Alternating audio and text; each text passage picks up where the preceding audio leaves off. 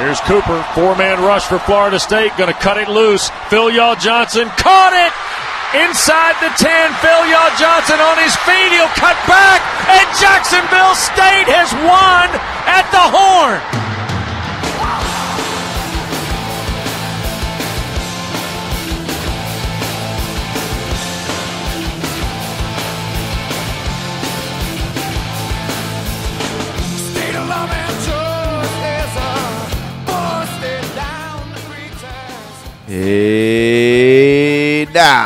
Hey now.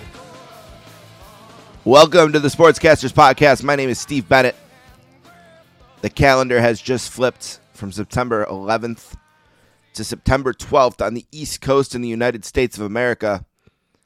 And that means that it is opening day of football season. But before we get to the episode, and before we get to the football, there'll be a lot of it. It was the 20th anniversary, September 11th. It just ended here, like I said, on the East Coast. And I'm not going to get into it much. I'll just say that there's a thing we say a lot when it comes to September 11th. We say never forget. And I have witnessed a lot of forgetting.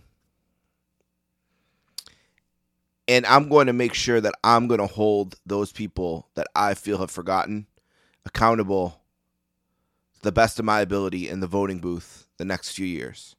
I only got one vote, but I'm going to make sure I cast it to try to hold accountable the people I feel have forgotten. And I hope you do the same.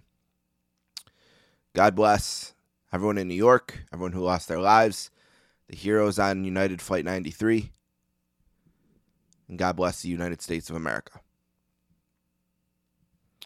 All right, with that out of the way, I'd like to welcome you to Season 10 of the Sportscasters, episode number 19. Now, it's been about 3 weeks since I last released an episode, but of course I was going at like a Herculean pace from July to August. I kind of backed off a little bit, kind of let the summer play out. I was busy with the family, had a vacation to Pittsburgh, spent some time there, had my 41st birthday, enjoyed that. Celebrated my brother Greg's 35th birthday. Happy birthday, Greggy. Love you. Spent some time with Paula before she had her first day of kindergarten last week. It's unbelievable, and she's so excited to be going to school full day, 5 days a week. She's such a big girl. I'm very proud of her. Also battled my health a little bit. Wasn't the best, but not the worst. No hospital or anything like that. I'm feeling better. And now tomorrow, the Saints without Breeze begins. The first week of the NFL season begins. Of course, we did have Dallas play Tampa Bay, and I'm sure I'm not the only one when Dallas kicked the field goal or scored the touchdown, whatever they did last. Can't even remember. Field goal, I guess. Yeah, Zerline hit the field goal. And there's a minute and whatever left. I just thought, they lost. You knew Brady was going to march down and win the game, and he did. In a questionable OPI by Chris Godwin there. I personally thought it was offensive pass interference. Seems like he extended the arm to gain separation. But not so, according to the ref there, and that's all that matters. Of course, that's not something you can review. We tried that, and the refs just refused to change them. So it was a bust. But, Brady does what Brady does, and I don't think he surprised anyone by doing it. And the Bucs are 1-0. The Cowboys are 0-1. Although I think they made a lot of people feel like they'll be the best team in the NFC East. But we'll see what happens on Sunday. And at the end, one last thing will be football picks, NFL picks. I'll pick the, division winners, playoff teams, pick some awards. I'll throw those at the end. This way you guys can all make fun of me at the end of the year when they're terrible picks. Next week, Wednesday, I'm flying out to New Jersey. I'm going to spend some time with Anthony in New Jersey, and I'm also going to see the first Pearl Jam concert in 3 years. They last played, I believe, on September 4th. 2018 at Fenway Park. And there hasn't been a show since, and they will play their first one in Asbury Park, New Jersey, and I will be there for that. First Pearl Jam show in 3 years. Just if it's on the East Coast, I will be there. On the West Coast, I'll probably be there. And I get to spend 5 or so days with Anthony as well. And meet Hollywood Dave from the 24-Inch podcast and some other friends from New Jersey and New York City as well. So I'm looking forward to that trip. But before we do that, we have business. And, of course, that business is the Sportscasters, episode number 19 of season 10. Or 11. Season 11, the 10th year of the Sportscasters. And one thing I wanted to do for the 10th year of the Sportscasters was play more from the catalog. And I've never gotten around to doing that. I'm going to take a small step towards that tonight. Now, here's the story, and this is the honest truth. First of all, Nick Underhill from New Orleans Football is going to be on to preview the Saints season, and that will be next. And I'll just say this. We recorded this on August 13th. So, obviously, since then, Jameis Winston officially won the quarterback battle, although we basically say in there that he probably will. The Saints finally did trade for a cornerback, and we said they probably would do that at a cornerback. So, of course, there's some things that have happened since we recorded, but nothing that makes the interview any worthwhile. Nick Underhill is one of the best beat writers in the country. His site, New Orleans Football, is amazing. And I'm looking forward to hearing you hear my interview with Nick and him being on again. I'm a subscriber to his site. If you're a Saints fan, you should be as well. Now, I had planned on presenting that interview with another interview that I recorded with a former NFL player who has his own football podcast. And I thought when I was planning the football preview that I did for weeks, I said I want to mix in old friends with some debuts. For example, Stuart Mandel was on, an old friend. We debuted with Nicole Auerbach. Aaron Schatz was on, an old friend. We debuted Vic Carucci. I had another debut in mind. Nick Underhill's a debut today, and I had another debut as well. And I emailed this person. I went to their website, and there was a contact form. I filled it out. I've done this hundreds of times. It was very brief, very polite. Said I'd love to do a 30-minute interview with you previewing the NFL season. I linked the Sports Illustrated article. I said I'd do it anytime, and I hit send. I got a response back fairly quickly, and they said, would you do this at 6 a.m. on Monday? Because if not, I'm not sure when I would be able to do it. So I said, all right, no problem. I'll do it 6 a.m. on Monday. So then he wrote me another email, and he said, well, okay, but if we're going to do that, text me on Sunday night and remind me. And then I will text you back between 6 a.m. and 6:45 a.m. on Monday morning to let you know I'm ready for the interview. So apparently I was just to get up, sit in front of the laptop, and wait from 0 to 45 minutes for him to be ready and call him to do the interview. I said, no problem. I texted him the night before, and he responded at about 6:15 or 6:20, somewhere in between there, the next day to say he was ready for the interview. So I called him. We got started. We did about 15 minutes. He was answering the question that I had asked last, around the 15-minute mark, and he sort of wrapped the interview up. He said, this is the answer. All right, Steve, it was really great being on with you today. And I said, oh, are you trying to get off? And he said, yeah, I got to call my mother. So I said, well, why don't you let me ask another question, and then I'll end it. And he said, okay. I did that. I said thank you, said goodbye, and I've been stewing on it for a while. And I decided I'm not going to run it. I talked to Jeff Passan on it. he thought I should run it. Then he thought I shouldn't run it. Thought I should. I don't know. I asked him. I asked my friends. I asked my mother, should I do this? Shouldn't I? And I'm just not going to run it.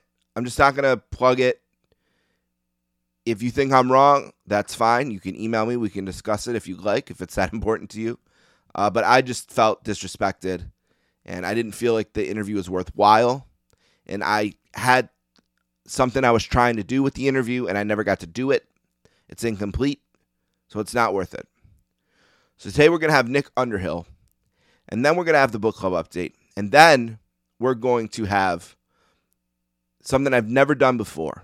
And I put together about a 45-minute clip package from the Andrew Marchand, Nicole Auerbach, and Vic Carucci interviews from last month. Now, those shows are really coming out fast and furious. You might not have got to hear all of them. It might have got cut up in your feed. I took about 15-minute chunks out of each of them, separated them with a really cool news sound effect that we use on 24-inch podcast, and put it all together. And what you're going to have today is this. You're going to hear me now. We'll take a break. You'll hear Nick Underhill. Then you'll hear me for the book club update. Then we'll take a break, and you will hear about 45 minutes worth of Andrew Marchand, then Nicole Auerbach, and then Vic Carucci. It's about 15, 15, 15. And they're separated by a sound effect, and then you'll hear Remix to a Remix. We'll do some plugs, and I'll do one last thing, which will be football picks. So there it is. You can email me, thesportscasters@gmail.com. Tell me what you would have done, especially any podcasters listening. But I'm not going to run it. I'm just going to move on. And look, I recorded it a while ago, and I haven't heard from that person to say, like, where is the interview? So they don't care either way. So I don't care either way. And I'm moving on. But I'm very excited for you to hear Nick Underhill. Saints season starts tomorrow. I've been a fan since 1987. So that makes this year number 10 and 97, 20 and 07, 30 and 17. So 34 years a fan of this team. Next year will be my 35th season. But it'll be my first season since 2006. Without Drew Brees, it will be Team Jameis. So remember, keep in mind as you listen to this interview with Nick Underhill, we recorded it on Friday, August 13th. So keep those caveats in mind when we talk about a QB battle. Although we kind of seen where that was going. And the addition of a cornerback, which are the two main things that have happened since then to the Saints. And, of course, Latavius Murray was cut, which didn't surprise me, considering how well Tony Jones has played this summer. So, all right, let's take a break. We'll be right back with Nick Underhill.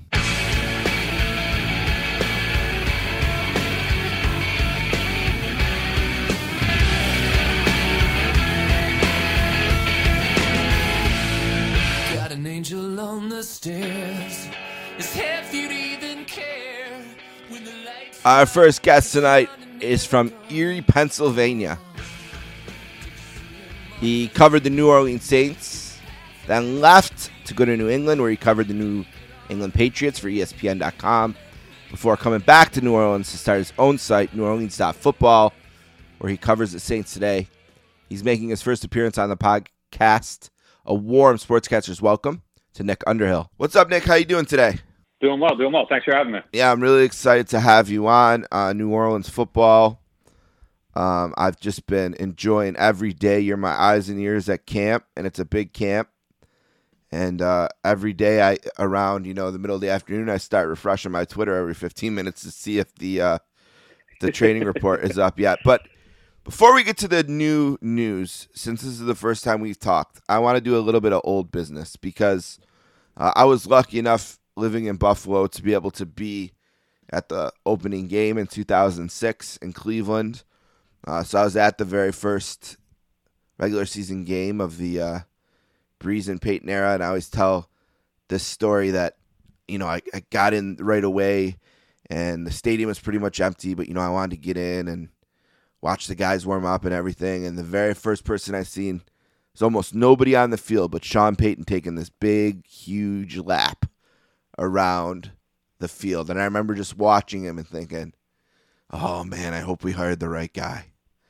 Because at this point I had been a fan since 1987. So, what's that? Mora, Dick, Haslett. I got to be missing at least one. I don't know. A few damn coaches had come and gone, interim coaches as well.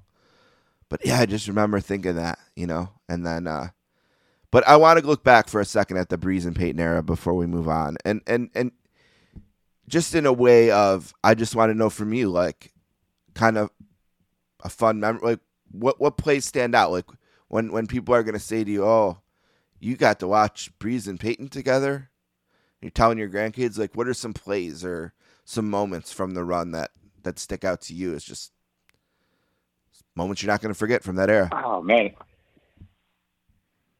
for me, it's kind of just like smaller moments and just like the continued excellence and just the way they went about things, like the same way over and over. And I think for like just Peyton in general, like the way they changed their team from 16 to 17, I'm not sure that it was like immediately obvious to everybody, but just the brilliance of like being able to look at what Breeze was doing and what he wasn't doing, and then changing the offense, condensing it, and amplifying him in the final years of his career. And look, they came up short a couple times. Yeah. They probably should have got one more Super Bowl. I don't know if, that's necessarly all because of them. Some circumstances happened to, well, they got cheated the one year. Play. Yeah, they got cheated.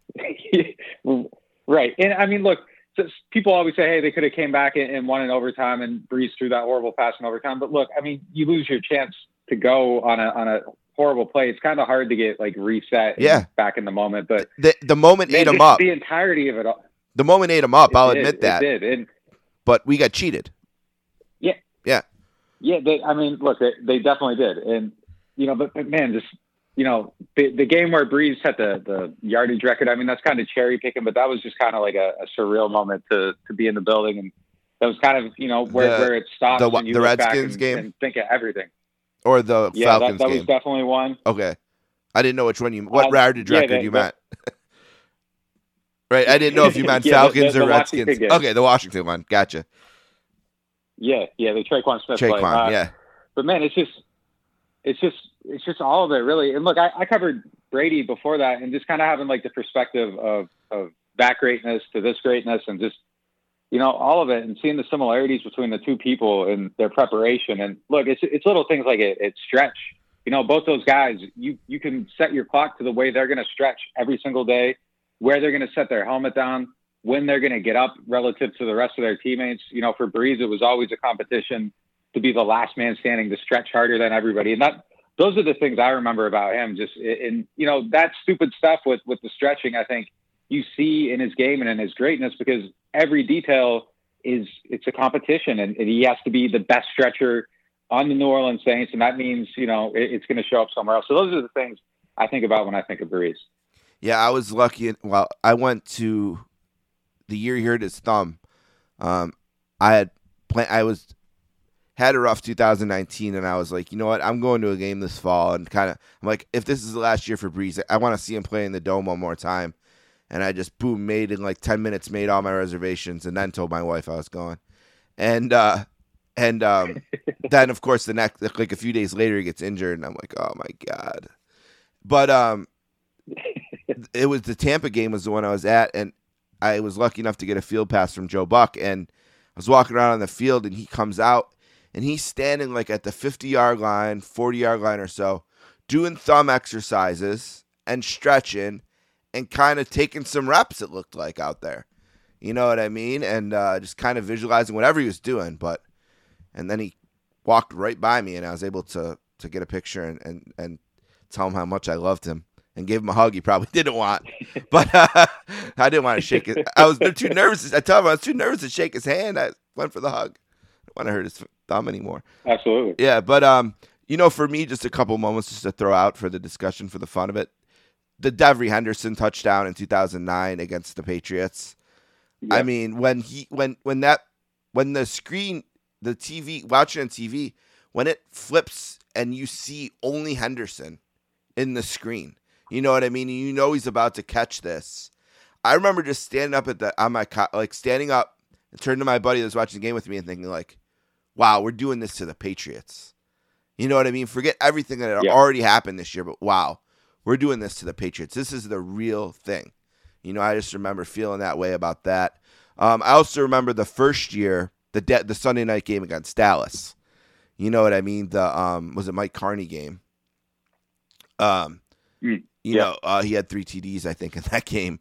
And Reggie Bush caught a really long TD in that game, with a screen pass that went way farther than it should have because of his talent into the end zone. That was another moment to stick out, just like after sitting through that long 3-13 and the Katrina season and everything.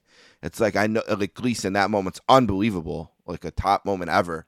But there were some other great moments in that season too, and like that Bush screenplay there, or there was another time against San Francisco, a team that had tortured us for so many years.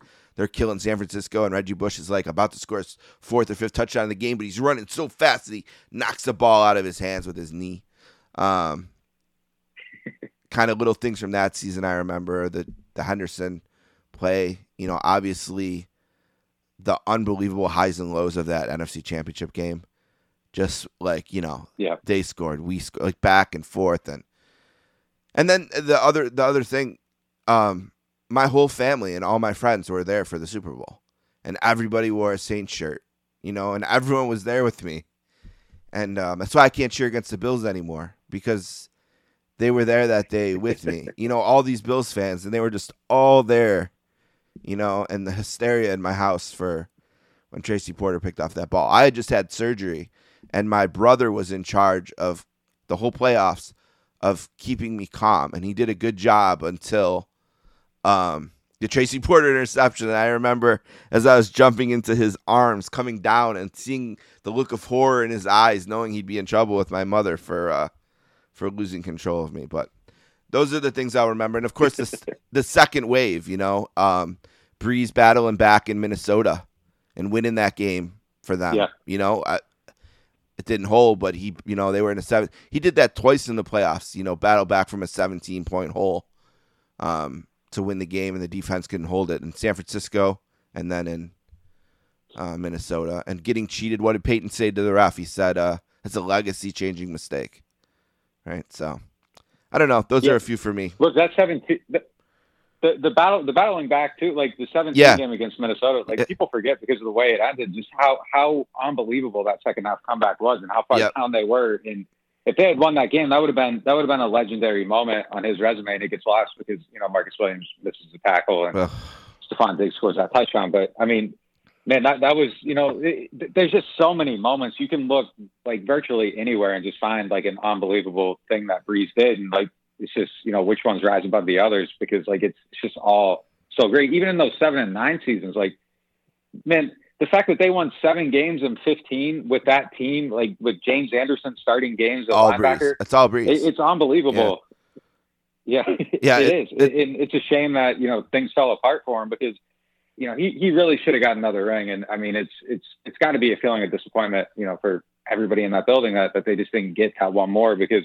You know, with 2, I think Peyton's probably, you know, his Hall of Fame credentials are a lot better, and he still has time to get there. But, you know, Breeze is obviously in, but he deserves that, you know, he should have as many rings as, you know, one is just not enough for his career and for what he did. And it's a shame, because, you know, 20 years from now, people are going to look back and say, oh, he only won one, you know, people that didn't experience his career, and they're going to use that to kind of discredit him. And, you know, I think some of the circumstances around it are beyond his control. Yeah. And I mean, like, you think of the best teams that didn't win it, you know, that team that lost in San Francisco. Well, Breeze won that game for them twice in the last 5 minutes. You know, he drove them down the field 2 times to take the lead in that game. And the defense just couldn't hold. And the saddest thing about that is Green Bay loses the next day. You know what I mean? And, you know, they would have had an NFC Championship game against an average Giants team in the Superdome. And I know, I just don't see us losing that game. You know what I mean?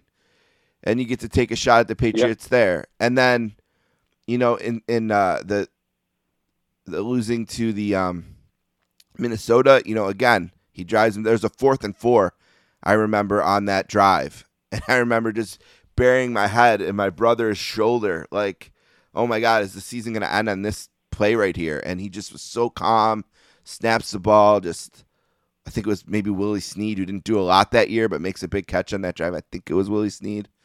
And then again, they can't hold it. And, the getting cheated in the game against St. Louis. And again, if they win that game, he gets to take a shot at Brady and the Patriots. If they win that game, not only does he have 2 Super Bowls, but he beat Peyton Manning and Tom Brady to get him. You know what I mean?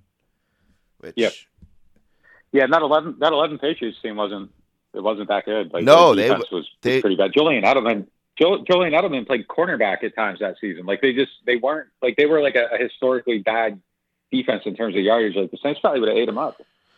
Strong case to be made, that if they win that game, they can win that Super Bowl with the home game against the Giants. Yeah, not the 15-1 Packers, who had just that horrible tragedy with assistant coach's son. Just they bad week, they got chipped off, but insane. All right, let's transition here to the Saints, because the last 4 years, which you kind of mentioned, there's been so much pressure. I feel like in August, high expectations. It was a good thing. The teams were good, but there was also that thing we've been talking about, the second Breeze and Peyton ring and the pressure to try to get it. And, they pulled out all the stops. And, of course, last year, it just was doomed from the start, it felt, with the unfortunate Breeze controversy early in the season. And then, you lose the home field advantage because of COVID-19, which has been so huge for them, having to play basically the whole year with nobody in the dome. Michael Thomas hurts his ankle blocking. I don't know why he's even out there, whatever. Right away. Breeze is injured on and off. It just, I don't know. There was never one point in that season, Nick, last year where I thought they were going to win it. It never felt in the cards to me that year. I don't want to be like a Saints defender here, but like the Mike Thomas being out there in week 1 thing doesn't stand out to me as doesn't like bother a you. Major error. Okay. Yeah, I mean, look, they didn't have preseason. You're playing Tom Brady in week 1. What was it, 34-17 at the time? Like I get that, but like, do a lot of teams like pull out their starters in week 1 and like in a season, especially where there wasn't preseason games, where you're trying to get some rhythm and flow going? And I don't know. It just felt like the circumstances, who they were playing. There was 8 minutes left. I mean, it still is Tom Brady on the other side, and if they score twice, all of a sudden you're in trouble. And I don't know. I mean, I see the argument there, but I see the flip side too, where it's like who you're playing, the circumstances, all that, and I just don't know. But yeah, I mean, look, last year the amount of games that they were able to win with the team they had was crazy. Like I can't believe that they ended up being as good as they were. And look, if we're being honest, like I think it was fairly obvious the whole season that Breeze just wasn't quite, Drew Brees, and they won a lot of games, in spite of his inability to push the ball down the field. He was injured. He hurt his foot at some point. He had the rib injury. I mean, there was just a ton of stuff going on. And once his wife revealed the laundry list of injuries he was dealing with, like a lot of it made sense. Mm-hmm. But I still thought they were close. I didn't think they were gonna win the Super Bowl. I actually thought they were gonna somehow find a way to win that Bucs game, and I thought they were actually kind of close to winning it. I mean, if Jared Cook doesn't fumble, they're going to win that game, in my opinion. If that Jared Cook, yeah, I agree totally with that. And then even early in the game, if they could have just done something with the field position, Deontay Harris, kept giving them. Mm-hmm. The game changes a little bit. I think eventually they would have got knocked off, but I don't think that Bucs team was like far and away better than who the Saints were at that point in the season. But look, I mean, the amount of games they won last year, it was one of the things that gave me confidence about the team this year. And, since the last month has gone on, it's just kind of gotten chipped away with, bad news after bad news after bad news after bad news. And David Onyemata, Deontay Harris, Lattimore. Feels like every day. He's going to be suspended by. Yeah. I don't know if Lattimore will be suspended week 1, but it feels like it's coming at some point. Like the shoe's going to drop at some point. The Mike Thomas situation, losing Will Lutz for a team that probably isn't going to be able to drive as well as it has in the past, and we'll probably have some stuff stall out, more frequently than the Breeze-led Saints. That I think that's a huge deal. It feels like a lot right now. But the one thing is it is temporary, and I think by week 6, week 7, the cavalry's back together. And if you can survive that first stretch of the season and beat Washington, New York, Carolina, maybe there's a spot where this team can still be good and, kind of galvanize and gel and get going and get on a run in the second half. But it's going to be hard. And, I don't know if we've seen a quarterback the things that, I would want to see to give me the confidence to be all bought in on, okay, it's good and they're rolling and they can have the quarterback play they had last year, or even a little bit better.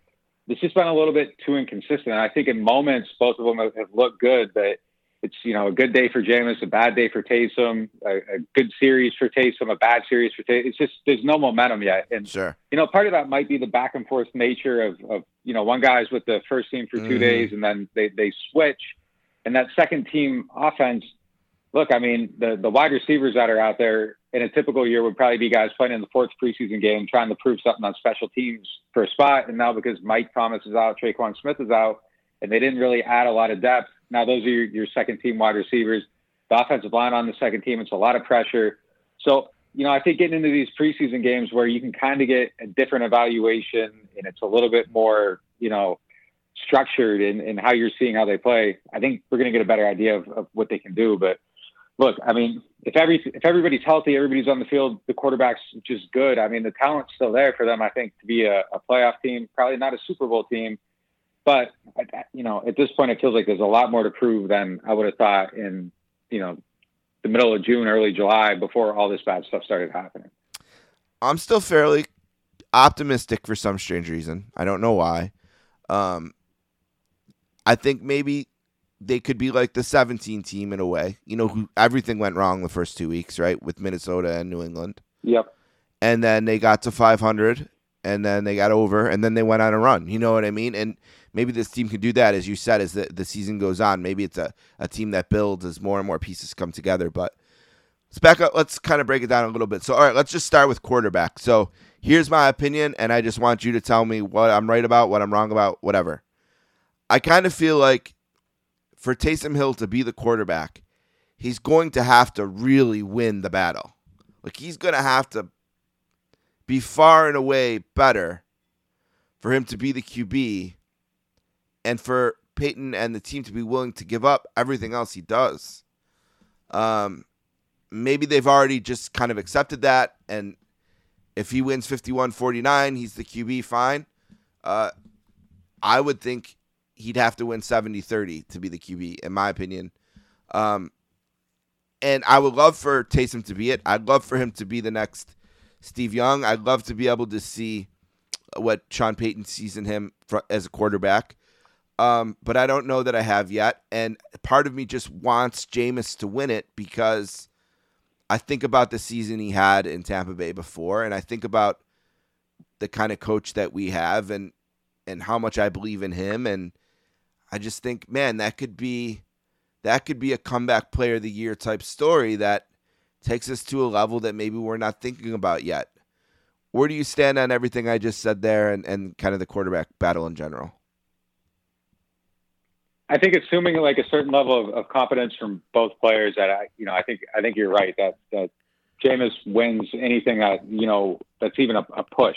Right. Just because of the reasons you said that you take Taysom out. Now, if they're both shaky and they're uncomfortable with what both guys are doing, I could see a scenario where at that point you say, you know what, like we got to mask some of this stuff in the passing offense. Let's see what we can do with Taysom and, do this weird stuff and, okay, try to run the ball more and hide it a little bit. Yeah. But, I don't think it's going to be that bad though. Like what we're seeing is good enough. It's not disastrous. Both guys are protecting the ball well. I think going through the first, 13 practices now, there's maybe 3 decisions by Jameis that stand out as bad. And look, in this situation where everything's, hyper analyzed and you're looking at everything through the scope of like the 30 interceptions plus the QB battle, you're grading these things in these moments when you see them in a way that's probably extremely unfair. Like Drew Brees made bad decisions in practice. He would try stuff. He'd try to fit a ball in a window, and look, it's practice. The stakes are low, but with the guy where you're like, oh, he threw 30 interceptions and Jameis makes all these bad decisions, the smallest thing you're looking at it and it's crazy. But look, I mean, I think we see like a different mindset from him to, obviously he's checking down a lot, but even in situations, there was one, they were in the red zone 2-minute drill. He got down to the 5-yard line and there was 8 seconds on the clock. He got the snap. And instead of, trying to fit the ball in somewhere, he's, feeling the time tick down. It gets down to 4 seconds, fires it out of the back of the end zone, saves a field goal. Like, I think those are very telling moments because, most guys, you're in a QB battle and you are, a quote unquote gunslinger. A lot of people would probably try to score a touchdown there in some form or fashion. Right. Look what I can do. And I think that plays into, I think it plays into what he's been talking about, just, not being so result oriented. I think we're seeing the evidence of that thinking now. Got to test it in the game though, and see if it's, actually real life setting. If when the pressure's on, when there's an actual pass rush coming on, like how does he react to that? So that'll be interesting to see. I also think Taysom's been better too, man. Like he's getting through his reads quicker. He's doing things faster. I don't know if it's all the way where it needs to be. His touch, on passes to the flats and screens. I thought last year in that 4-game sample was a huge issue. There was actually a play where Kamara just kind of slapped the ball down because it was coming in way too hot and he was about to get killed by a linebacker. But, there's been a little more touch on some of those, not always quite where it needs to be. Some of them still come out a little too hot, but I think we do see growth from him. And this battle's been closer than I actually thought it was going to be. I thought Jameis was going to kind of come in and run away with it, but it's at least a conversation. I think Jameis is ahead. If you had to pick one right now, I think it'd be easy to go with Jameis. He's probably had the best 4 or 5 practices. If you lay out all the performances and just kind of stack them, it's going to take a little while to get one of Taysom's, but it is closer. It's just that matter of momentum. And if Jameis just would have 2, 3, 4 good practices in a row, I think that it would be very clear that, he's ahead, but it's still close going into these games. This is maybe a little bit silly, but I remember when it was early in his career and Tampa was on Hard Knocks, right? And you get this kind of different look at him. And I just remember thinking, like, this guy's just a child. He's just a kid still. And, I just remember every week I'd be like, this is a little child. This is a kid. He's a kid with $1 billion and a $1 billion arm, and he's just not there. And now every time I hear him talk, it's so different. You know what I mean? Like, it seems like he's always saying the right things. And I know you can learn that kind of thing, that can get coached into you or whatever, but every time you guys ask him a question, he's saying like, oh, my time with Breeze, he taught me this and I learned this. And, he's got great charisma and everything. Like, I don't know. He's speaking to me in a way. He's grown on me so much since like the day he signed here. You know what I mean? Like maybe I'm building something up in my head that isn't realistic for him. And again, don't get me wrong. If Taysom is the best of the two and can win the job, I'm fine with it. Let's go. I'm ready to be, Taysom Hill fan. I'm ready. No, I wasn't like a hater of him. Some fans are like, oh, wow, whatever. But I always thought he was better for us than not. So, but I don't know. Like, there's just like a maturity to Jameis. You know what I'm trying to say? There's just something there that like he's making me believe in him. I agree with you. Yeah, I agree with it completely. He always says the right thing. The way he says it is it's almost inspiring. It's just like, listen to the way he talks. It just kind of makes you want to buy into everything. Look, it's interesting though. Like the Hard Knocks season, like he was extremely young in it. Yeah. But I remember that year he was on there. Like players on the Saints, they were watching it. You BS with guys at their lockers and that, and like people were talking about his leadership qualities, like on the Saints, like watching him and being like, man, like James really knows how to like relate to his teammates and everything. And I think he's gotten better at all of that. I think he's figured out how to package it a little bit better and, still be himself to where, there's some goofiness to Jameis, but it's like good goofiness. And I think that makes him like relatable and it makes people like him. And I think he knows how to channel that and, plus when to be serious. And I think it's just, look, he's only 27 years old. Like he's still he's still young in the sense of like, normal human age, not football age. Right. But even as a football player, he's still relatively on the younger side of things. And yeah, he's gotten better at all that. And I think that's something that he's needed to learn and, going through maybe some adversity and different things has helped him get to that point. So, I think he is someone that players want to buy in on. And again, like just, you hear him talking and just the way he talks, the way he puts passion into everything. Like it it really makes you believe that he believes everything he's saying. And then you see the way he's playing in his actions, and that lends credence to it too. So yeah, I'm a believer in like his point of view and, you know, the way he's leading. It's just like, does the football match it? And that's the big question. You know, I'm cautiously optimistic that these preseason games will be good for him.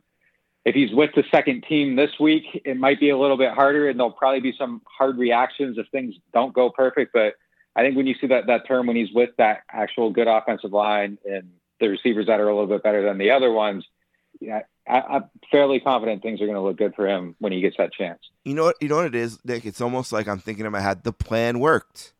You signed this guy basically for free a year ago with the plan of, let's get him in our room.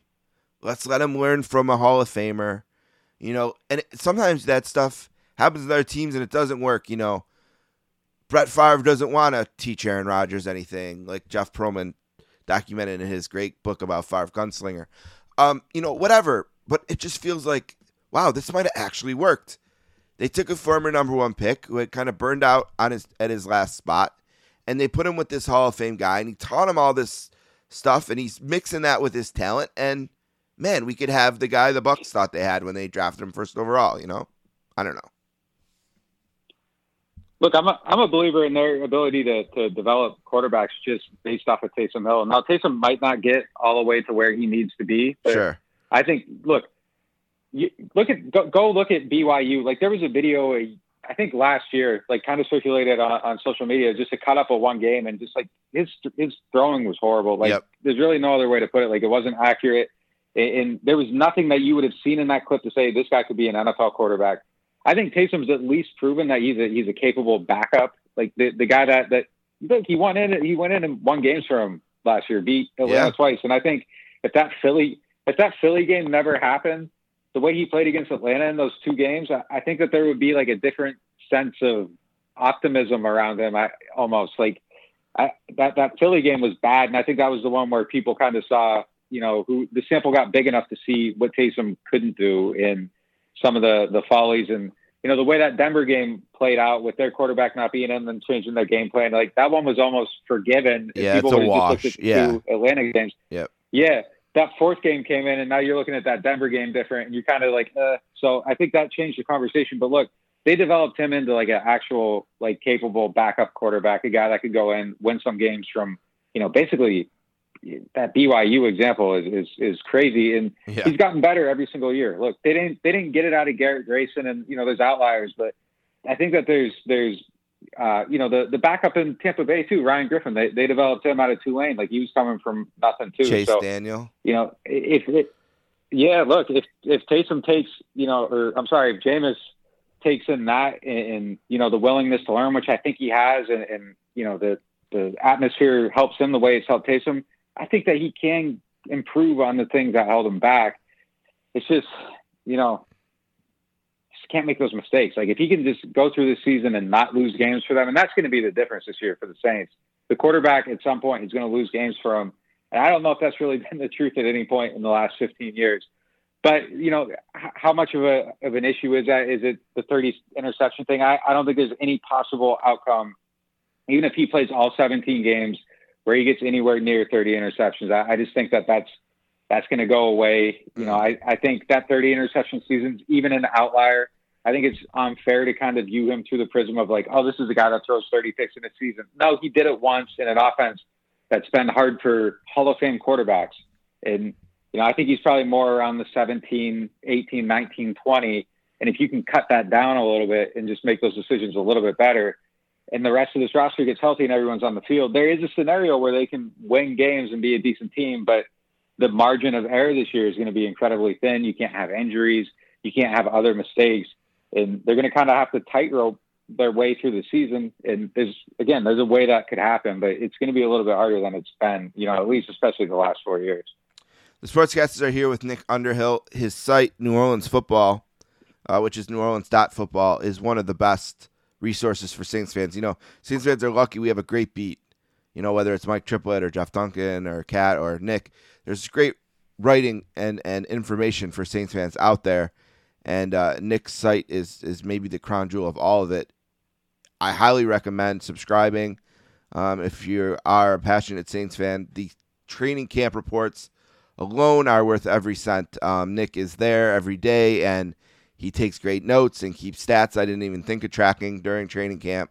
And I told him before we started, I'm refreshing my phone in the middle of the day every day just to be able to read the training camp updates. We'll let Nick plug more of that at the end. A couple quick things before we run out of time, Nick. The roster itself, I know, is not as deep as it was last year for obvious reasons, and I still think, and maybe you can agree or disagree, that there's probably a few players out there who are going to make significant contributions to the Saints that aren't Saints yet. You know, whether that's a cornerback or a different kicker or, you know, maybe a defensive lineman. I don't know, wherever you might, a wide receiver maybe, wherever you might think that depth isn't there, I still think there's time, and there'll be at least one or two guys who come in, you know, and make a difference. You know, maybe through a trade or someone who's cut and signed or whatever. But I still believe in the roster. I still think they have an unbelievable offensive line. Alvin Kamara is a superstar in the league. I think that in the end it won't be Drew Brees, but I think quarterback's going to be okay. We'll save wide receiver. We'll do Mike last because I'm going to get pissed off, so we'll save that for the end. And the defense, I think they're going to have a great pass rush. And yeah, they're going to miss Amenyata when he's suspended, but he'll be back. And I've been excited about a couple of the guys rotating in there. Ringo and some other guys who you've written about having good camps. I still believe in this team overall, the roster overall, and the guys overall. I think that they can be a playoff team. I think that, you know, they don't have the expectations they have had. They still do very well in Aaron Schatz and Football Outsiders and their projections in the DVOA. And I know he split it. He told me, you know, 500,000 simulations with Winston and 500,000 with Taysom Hill. And they look pretty good there. One of the best teams in the NFC, I think, in the top four. I still think they could be a playoff team, and then, you know, you just get in the tournament and make a run. But what about the roster in general, and do you agree that there's probably a person or two out there that will make contributions to this team that aren't Saints yet? I think kicker's the obvious one. You know, they're Sure. definitely going to be looking around the league at different guys that are out there. And look, right now, like the best 50 kickers are in camp somewhere, and they're looking at guys right now who haven't kicked in the NFL in 2 years. So Maher will get the first shot at it, and I think that was a logical guy to kind of bring in. He's got a huge leg, and again, if some of their drives stall at deeper areas of the field, like a guy with a huge leg has some value. But the consistency is going to be a huge issue with him. He missed 2 kicks yesterday, took 6 kicks. First time we've seen him kick in camp.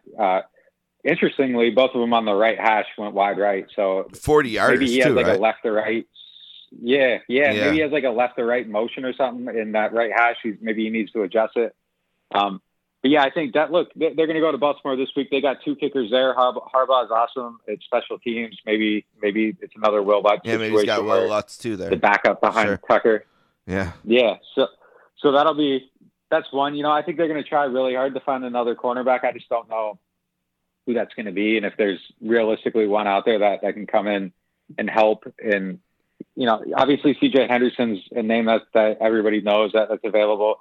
You know, that worries me. Like, I just need to know, like, what's wrong with the guy that you're already giving up on your first round pick. There's some major Something's flaw off. there that they're already quitting on him. Uh-huh. Yeah.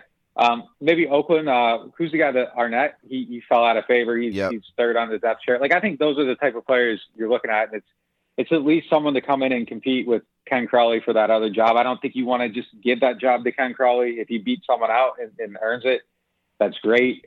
Patrick Robinson, I think, was that level of player. And I thought Crawley, by the end of this, was probably going to end up beating him out the way he's playing in camp if he keeps it up to the preseason.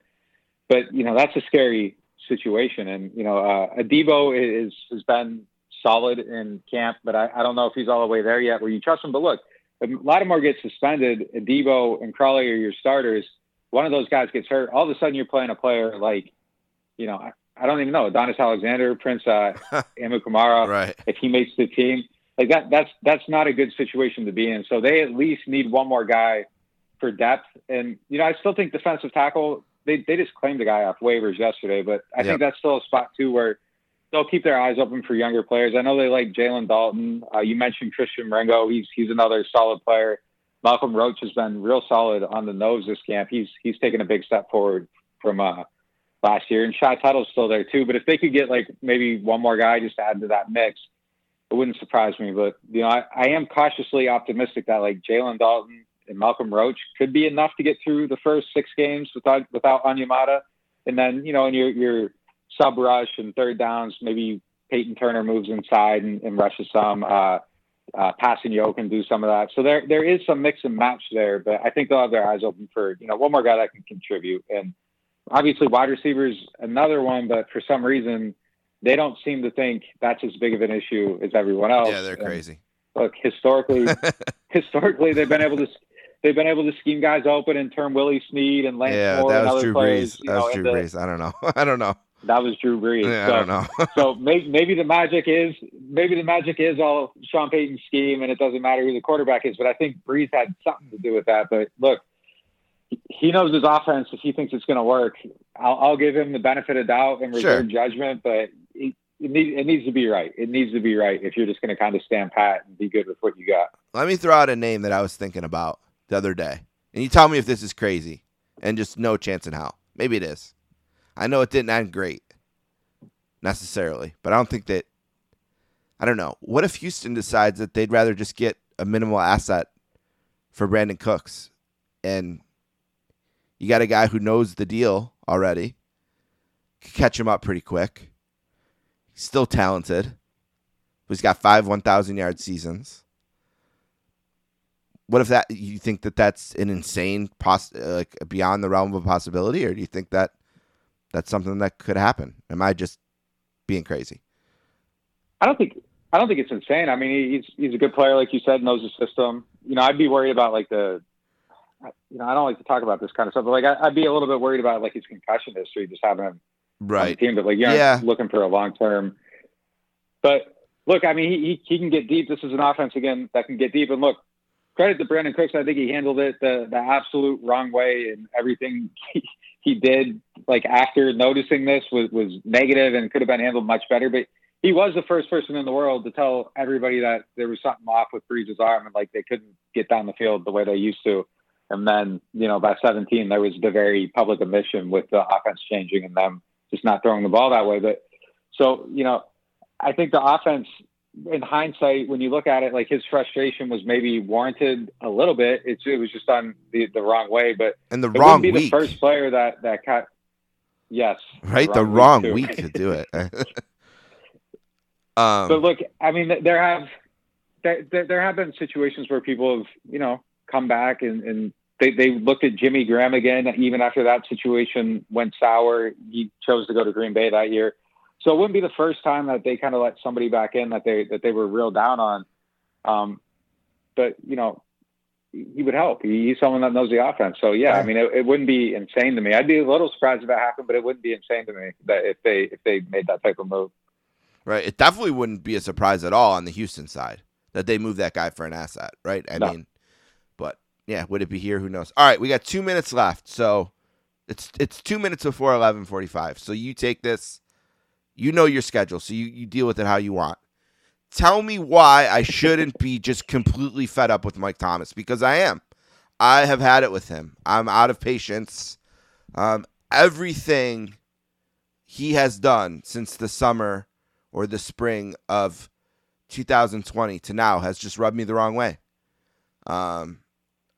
Comments about Brees, whether justified or not, but very public. Throwing a punch at a teammate, constantly his injury, not answering the team's phone calls, blowing off a doctor's appointment. It's unbelievable. I just kind of just would rather he's gone. But I know he's a talented and, so I'm fighting the demons on this one. So go ahead, Nick. Mike Thomas, what do you think? Look, I think the first thing is, I think they're all better together in not having to get rid of a guy and take on a $32 million dead money hit just to have him go play somewhere else. If you can resolve that situation, right, at least in the short term, I think that's extremely smart. And then next year it's $22 million. So I think it'd be best if they find a way to coexist at least for 2 years. And there's a report about them having the conversation and kind of easing some of that tension. So it looks like it's at least heading the right direction for this season. Now what happens after this season, we'll see. He gets back in the building, things don't go right. Does it flare up again? I don't think by any means the situation is completely resolved. As far as, being frustrated with him, I think that's extremely justified. I think, the coach showed you that he was frustrated and that the actions were off and made the public calling out and let it be known that Mike handled the situation the wrong way. From Mike's perspective, and I'm just guessing here just off of the, the interactions I've had with him over the years, because Mike's hard to reach. He hasn't said anything about this, and I doubt he'll ever talk about it. Just because that's kind of who he is. He'll just make social media posts and just never really elaborate. Yeah. Yeah. So, I think from his perspective, though, like I believe truly that he's someone that loves football more than anything in the world. I think he needs football. I think football is part of his identity. And I think he's very aware of his standing within the league and who he is and where he's at in that Hall of Fame chase and solidifying his place among the greats. And I think that stuff matters to him a lot. So I don't believe that he deliberately tried to sabotage the season or did the Scottie Pippen thing and say, hey, I'm not messing up my summer. I'm going to rehab on their time. Okay. I would guess that he truly thought that he was rehabbing. Things were going right. And I think he probably believed he was further along than he was. And then he gets mandated to go back for mini camp and, they see the ankle and they got to send him out. And, the hard part of that is blowing off the doctor's appointment and not returning calls. Like, why did that happen? Mm-hmm. Those are the things you can't really answer. And that's, gross mismanagement on his part, just kind of step away, not do what he was supposed to do. And at least like allow there to be some type of, conversation between whoever you're seeing for your rehab and the Saints doctors. So they at least know what's going on and they can look at it and look, if they got an opinion that says, hey, maybe you should go get it checked out and maybe it's time for surgery, that's, you don't have to listen to it, but at least have those conversations. And you can't be closed off to everybody. But look, I understand Mike's point of view. A lot of athletes don't want to get surgery, but you have to set that point where it's all right. If I get the surgery now, because he had the surgery anyway. August 29th, and I got, yeah. You gotta have that kill date. And if he had missed the whole training camp and comes back August 29th, that's fine. You got 2 weeks. No one care. Yep, no one care. Yeah, right. Yeah. So you can push it as long as you want, but there has to be that kill date where you go and do it. So, I mean, if people are frustrated with him, I mean, I don't know if there's, until he tells us his side of the story, and if there's some, something that happened that changes the optics of everything, I don't think there is anything you can say that says, hey, you shouldn't be frustrated with this guy, because based off of what we know, it just didn't get handled, as best as it could have. You know what he could do to win me over is beat the timetable back by even one day. You know what I mean? Just show me that getting back as quick as you could means everything to you. And I'm willing to forgive a guy as talented as Michael Thomas is. I'll forgive him in a second. You know what I mean? I want to forgive him. So I'll just say that. Just find a way. Just give me anything to love you again. All right, it's at Nick_Underhill on Twitter. NewOrleans.football is the site. It's fantastic. Also has a Twitter at no.football, the word dot, NODOT football. Also NOF.TV for the podcast. Nick, thanks for all the time. Anything else you want to mention or plug about the site? Signing up. I know there's 4 or 5 different options in terms of tiers. Pay annually, monthly, however you want to do it. All kinds of great options. Anything else you want to mention in terms of the site? No, I think you got it, man. It's just, if you like the Saints and you like kind of the deeper coverage, film studies, analysis, maybe looking at things a little bit differently than kind of other people, that's what we try to do. And we try to fill in that area where maybe the hardcore fan doesn't necessarily get as served with some of the deeper stuff. So that's what we're about. And if you like the Saints, you like this stuff, I think the site would be the site for you. Yeah, and Nick's Twitter is great too. He's not afraid to interact with fans. I mix it up and answer questions and talk. You're great at that. So I'd suggest at least starting with a Twitter follower, and then I guarantee from there you'll be nosing around on the site and subscribing before you know it. All right, thank you so much for the time. I know you got to get on a flight, go to Baltimore. On your way out, just give me a record and like a sentence that will describe the 2021 Saints at the end of the year. Not boring would be the thing that I would say describes them. And The they 2021 Saints, Saints, no matter what. The 2021 Saints were not boring. Okay, I like it. And look, I'm going to hold it. I'm going to hold it 10-7. I was a little bit higher before, but some of the stuff that's happened. That's probably a playoff team. Kind of made me move it down a little bit. Yeah, that's probably a playoff team. It is. They got they got the extra team now, so I think 10 wins gets you in. I think they can get there, and I just kind of believe in Sean Payton's ability to coach. We said before, they won 7 games with some like really horrible, abysmal rosters.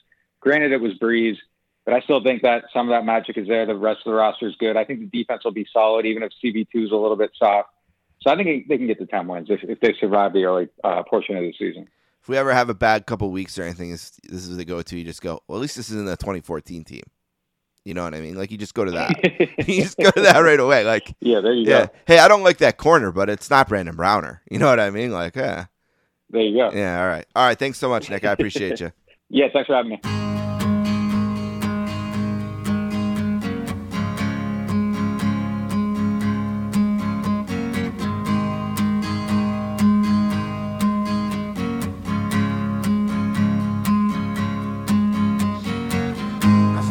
Tall, could have used a few pounds. Tight pants points, hollering out. She was a black-haired beauty with big dark eyes and points all her own, sitting way up high.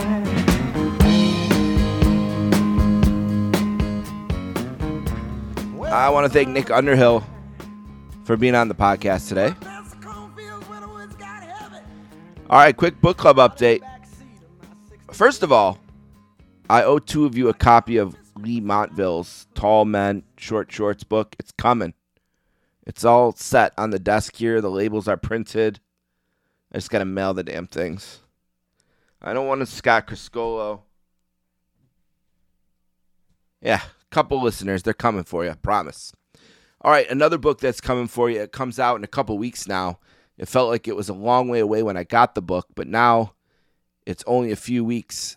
9/28/21 is the on-sale date for the Baseball 100 by Joe Posnanski, and I can't wait to have Joe on. Can't wait to talk about it. It's awesome.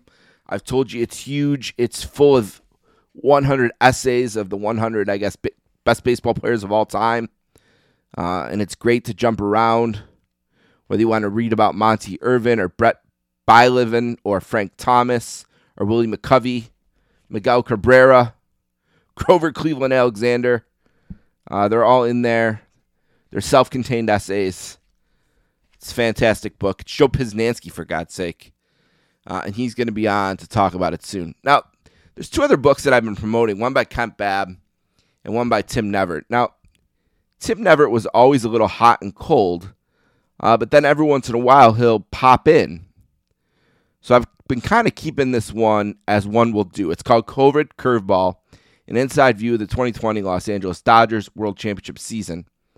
Now, I heard from Tim last on September 2nd, and he emailed me a digital copy of the book, and he said that the electronic copy of the book would be on its way, or the hardcover book. He sent me the electronic copy, so the hardcover's on the way. So I've been picking away at that one. And we will definitely have Tim on to talk about the book and also to talk about the Dodgers and what their chances at a repeat looks like. And I'll set that back when I get home from New Jersey. The other one was with a guy named Kent Babb, who I just kind of never heard from since July, actually. And, I sent the pitch. I gave the plugs. I did get a digital version of the book. But like I said, I haven't heard from Kent since July. Going to kind of just move on from this one. It's called Across the River, Life, Death, and Football in an American City. I'm just going to move on from that one. I have a bunch of other ones in my notebook, some that I've already made contact with the publishers and have heard that we will be able to have the author on. For example, the Big East book, which was by Dana O'Neill, is going to be part of the book club.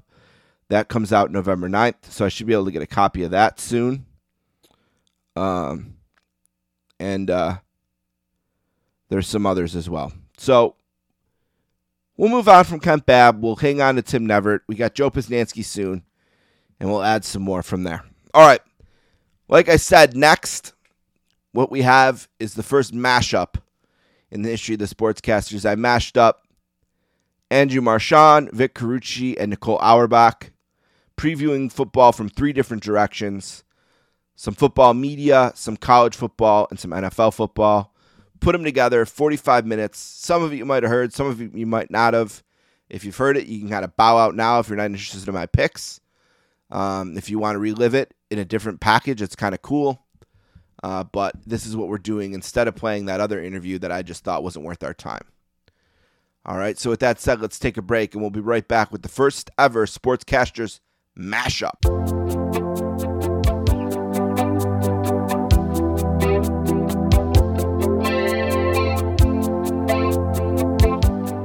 Hey, Andrew, how you doing today?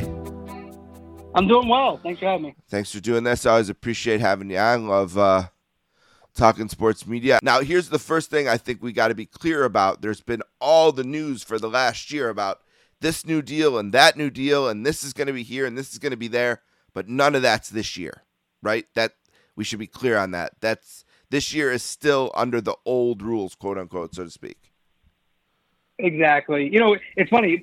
First of all, I just want to say I appreciate you doing this. I have to write a preview column about the whole NFL, so I'm just going to be taking notes for all the topics I should hit. This is like my brainstorm section. Yeah. Okay, let's do it. I love that. Reports in the paper. Yeah. All right. So yeah, no, none of that. I think ESPN, I think has. I'm pretty sure they're Saturday.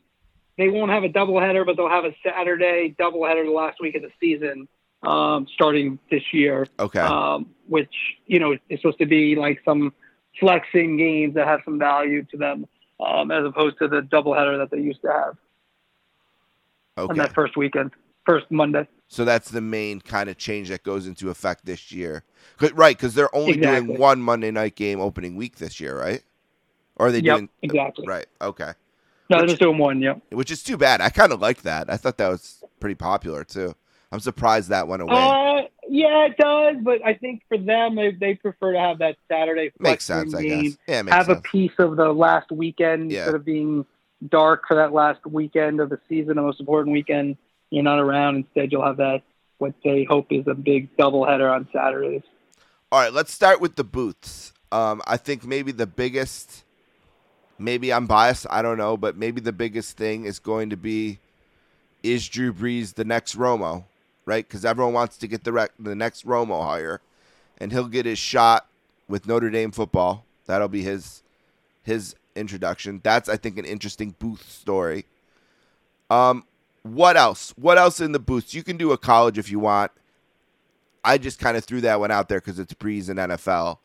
But what about NFL more specifically? Not a lot of changing, right? I mean, the booths we had with a few jumps here and there, correct? Well, it's interesting you said the deals. A lot of stuff that I've reported over the years now is coming to fruition. Okay. Yeah, the Drew Brees deal. He'll be doing Notre Dame games, and he'll be on the pregame for Sunday Night Football. And then I'm sure he maybe will work in maybe a game or two on Sunday night, where, like they kind of NBC has extra games sometimes. I wouldn't be surprised if maybe he does a game or two there. And so then you have that. You have the Mannings on Monday night. You also have on Fox, number 2 team is now going to be Kevin Burkhardt and Greg Olson. So all these stories that I kind of wrote a while ago are all kind of coming to fruition, for these games. So I think there'll be a lot to talk about in terms of, I think he's good. Olson's, this guy's good. Brees is good. This guy's bad. So it's a lot of moving parts. But the top teams remain the same. But you're right. Brees is going to be interesting. I mean, do you think what's your opinion? You think he's going to be good or no? Well, I'll tell you this about Brees. I've watched every single press conference he's given after the game for about 7 or 8 seasons in a row since they started airing them. And he has unbelievable recall. You know what I mean? His memory for plays that have happened is really great. So I think he's going to be good at reacting to situations that come up in games and comparing them to other situations. You know what I mean? Because I think he just has a really great recall for things that have happened in football. And it's not just his plays. You know what I mean? Like, for example, he'll be saying, like, he'll be talking about maybe say when they're getting ready for the playoffs last year in games against Brady, and he'll be saying, like, you'd think he'd focus on the few times they had played with the Saints or something. And he'd be like, well, I remember, watching some '06 tape with Brady, and him and Manning had a game, and this, you know what I mean? He's got an unbelievable recall. So I think that could be a huge asset to him. So I'll just say that as a positive. That's what I think he has going for him. As for the negatives, I don't know what experience. He doesn't really have much experience. There might be some people rooting against him right out of the box because of what happened last March. So there might be some people looking for him to fail because of that. I don't know how prevalent that still is. But I think he's got a chance. The thing is, the other thing going against him, I think, are because, and it's going against anyone who steps into this role, especially quarterbacks, is right away the question is he as good as Romo? And there's a chance that Romo's just so good that the answer is always going to be no. You know what I mean? So is that held against him, I guess, would be my worry. If he's not good at, I think, you know what I'm saying? Go ahead. Yeah. If he's not as good as Romo, does that mean he's not good at all? I don't know. Yeah, and I also think, like, kind of we were talking about Stephen A. and Chris Russo. I think there's something with Romo too. It's how he says it more like he just comes across as very engaged in the game, great enthusiasm, and very exactly. Yeah, and so very like that. It sounds different. I would think Breeze doesn't sound as different. Like Troy Aikman to me is pretty good, right? Like he's just like a reliable person to watch the game with. Kind of like I think you have to look at these broadcasts as if like they're extension of like, the people you have in your living room on the couch. And like, sure. To me, Romo's the guy is like jumping all around and being like, oh, do you see that? And like, point, and like, yeah, that's good. Now that can grow old sometimes. And eventually that might be some backlash. And Aikman's more the guy at the end of the couch, has, beer in his hand, maybe doesn't talk as much, but when he says something like, oh, what is he? Oh, Troy's speaking. Let's hear what is he? Sure. He's point something out. That's good. So that's a factor that, we're going to have to listen to and see what Breeze is. Like I haven't watched a lot of his, I've seen clips of him talking, of course, but like I haven't studied him. And I don't know if that necessarily is totally tells you how good somebody is. It's more like how it's a different animal being in that booth and looking down and being able to just be natural. And a lot has to do with who your partner is. I'll have Tirico, so he'll be able to guide them in and out, which is an underrated thing with these guys. He's a lot of times. Yeah, in terms of being helped by, who your partner is. So, so that's one. And then, I think, I don't know, I'll let you say where we're going, but, the Mannings, of course, are interesting. Yeah, let's do that next. One last thing I wanted to say about Romo, in case we get away from it. We were kind of talking about his enthusiasm. You know what I think it is, at least for me? Let's say I watch the Saints game at 1, right? It's my number one thing. I wake up, watch the Saints game at 1. 4 o'clock game is a Romo Nance game, right? And I'm questioning my choices as a father and a husband and a 40-year-old man. Am I really going to spend 7 hours on the couch today watching football? And then you start to listen to Romo talk about the game, and you're like, oh, this is awesome. Yeah, this game is awesome. I got to watch. He's just so excited about it that he makes me instantly more excited about it. And I think that's kind of what makes him great, in my opinion. And also what Romo's done too, like the anti-ESPN move, he's not everywhere. So he gets paid so much. It's crazy how much he gets paid, right? But it makes it a little bit more special that he's not on every show. Like he's just not. It makes it like when he talks, you haven't heard him talk every day for a week, and like that just waters down, what people think of you. Instead, now he's just going to be associated with the big games. Like Al Michaels has done that for years. Where, Howard Stern. Howard Stern was big on this. He hated when his guys were ever anywhere else because he thought it made them less funny on his show. You know what I mean? So he always tried to keep that when they were talking, he wanted it to be, from 6 to 10 on his show. So yeah, it's a good point. You just don't burn out on Romo because that's the only place you see him. And like right now, I'm looking forward to him. You know, I can't wait. Hopefully I get to see a Romo game right away this season. We've talked about the Mannings. We've talked about the pre-games. We've talked about the booths. What's left? What's something I missed? What's another thing that'll be in that column that I haven't asked you for? What's something else you're tracking? I'm going to write right after this because I got all this stuff. Let me think. Well, I mean, look, the Monday night booth you have to look at. Yep. They're in year 2. I think, you know, they were fine. It was probably an improvement. Okay. Definitely, It was an improvement. Yep. Yeah, it was okay. They stayed out of the way. You have to give them a chance. Yep. Yeah, they, you know, they had the pandemic to deal with. Those guys were never in the same room with each other. Right. And you know, they didn't bring any negative attention. Well. No negative attention. No, it was better. Yeah, it was better. It's tremendous. You know, it was okay. So that's one that I'm looking at. Oh, I got one. Buck I got and Aikman, Romo, go. Get me. Gambling, right? Like we can go way back to Jimmy the Greek would give the score prediction, and it'd be like 29-15. And you'd be like, that's weird. And it's a 13-point spread. He's saying they're going to cover the spread.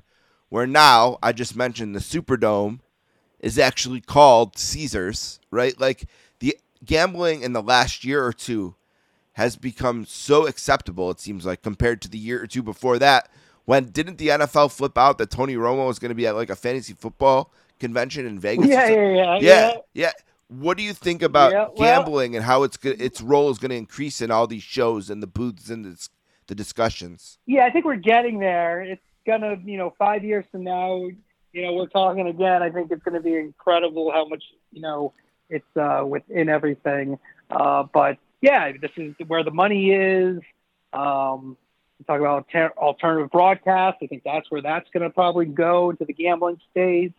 So yeah, you're going to see an increase in it. Right now, they're limiting it somewhat. They're kind of like playing it both ways, right? But the money's that's where the money is. The money is going there. That's where, where everything is going to be inundated. And some people, there'll be backlash. I do think they'll be making a mistake if they try to make it the main thing. I do think, to me, that stuff is in the over-the-top secondary platforms. If you're going to have betting broadcast, that's to me where that goes. I don't know if the general public, again, there's so much money in it, but it doesn't mean everyone's going to do it. Right. It just means that there's so much money involved in it. And I just think that you can, if you want to tailor broadcast to that, I think there's a way to really smartly do it, because the person who's really interested in that, is really interested in it. And I think the person who's not interested in it will be annoyed if you try to shove it down their throats. So I don't think, to borrow a phrase from Chris Russo, splitting the baby. Good job, dog. Good job, dog. Yeah, he said cutting the baby once. Anyways, splitting the baby. Splitting the baby, dog. That works, right? Mm-hmm. Yeah, that works. So I do think you have to, but there'll be an increase for sure. But I just don't think you want to overdo it. I wonder if one of those shows is like, it's crowded here, we're not getting the attention, and they go to that as kind of like their way. You know what I mean? To stick out. If they do go a little bit to the extreme on that, maybe someone makes that move. We'll see. And fantasy, I think, is tied in there too, right? Like how much fantasy time. But I think ESPN is smart. They have a show for it if you want to go to that show. And then on their main show, they do maybe 5 minutes with Matthew Berry. And maybe that's the right balance. Yep. A few minutes on the main show, and then, like you said, an OTT somewhere else. All right. 100%. Yeah. That's what I think. Yeah. All right. Was there anything else you were going to say? Because I cut you off to get all excited about gambling for whatever reason. Was there another one you wanted to hit? No. If you could just send me a transcript of this, and I'll just use that as my column, that would be save me some time. Here's the very last thing, because I think it's the most important thing. It's the most important thing to me, and I know it's kind of a later discussion, but where does that Sunday ticket package stand? This year it's the same. You got to have DirecTV. I've had DirecTV for about 15 years now, and that's the only reason why. And I can't wait for the day where I can call them up and say, hey, I packed up all your stuff. It's on my front porch. Come get it. But for now, I'm stuck to them. But is there anything new? Is there any progress being made there? What do you think is the best case scenario for the Sunday ticket from a fan's perspective? Yeah, I mean, I think the digital players make a lot of sense. I do think, again, I don't know this. I haven't been told this. You think they there split it? Some creativity.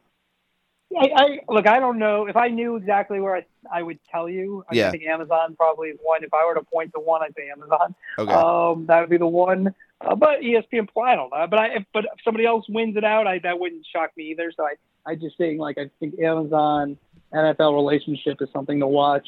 And it makes sense for them. And I do think you could do things. I do think there's some technology you could do things creatively. Like if you're a Saints fan, instead of getting the whole package for $300, could you just get the Saints for $100? Right. Could that make sense? And maybe when 50 you're doing for it the red digitally. zone. Yeah, maybe the red zone too. Red zone in your main team, again, something like that. Yeah, or they make the bundle a little bit, and then another $75 to get the bundle, right? So it's you'd probably be enticed just to get it all. I'll just get every game. But but to answer your question, I don't know where. If I knew, I would tell you.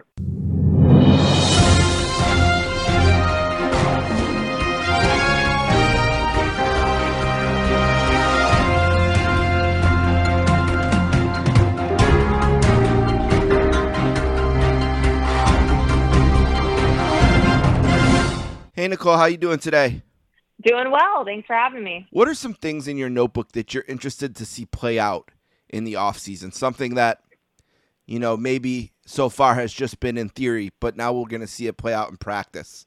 Are there some things you're looking forward to seeing? Yeah, go ahead. Yeah, I mean, I think, obviously there's a lot of, on-field things that, we're interested to see, like Spencer Rattler, sure.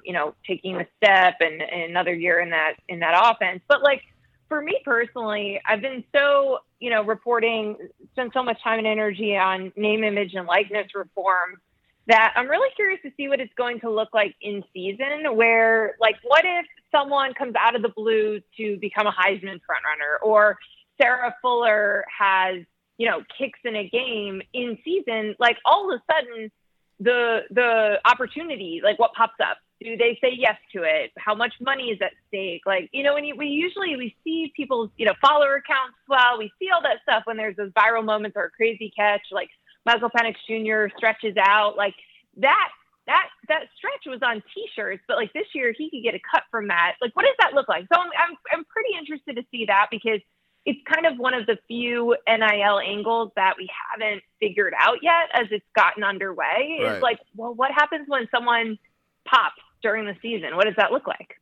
Yeah, and those things will happen, right? It's almost like a when, not an if.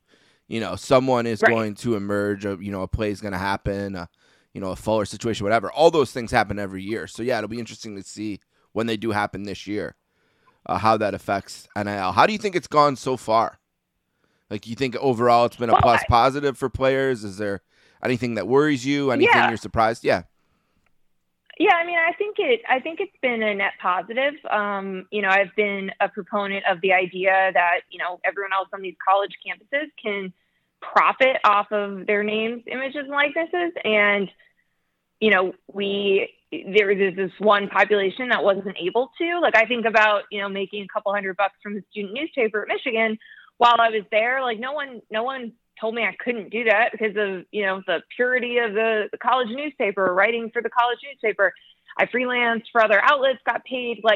It was so normal for everyone else, except for this one group of people on campus. So I think it's long overdue, and I think it's great. I also think that people probably were fear-mongering too much heading into it because people are saying all this stuff oh, they don't know how to do taxes. Well, I didn't either. And you know what? My dad helped me and then I figured it out on TurboTax. They'll figure that out. Right. Some of the deals may not be, the right amount. Maybe they're going to get lowball. Maybe they're going to pay too much. That stuff will work itself out. That's any market. And I also think, stuff like locker room dynamic, we'll see how that goes. But I think people were just uncomfortable with the idea of them getting payment at all and still playing college football. But over the last 5-10 years, as salaries have ballooned and facilities have basically been rebuilt year in and year out, the balance was just nowhere near right. And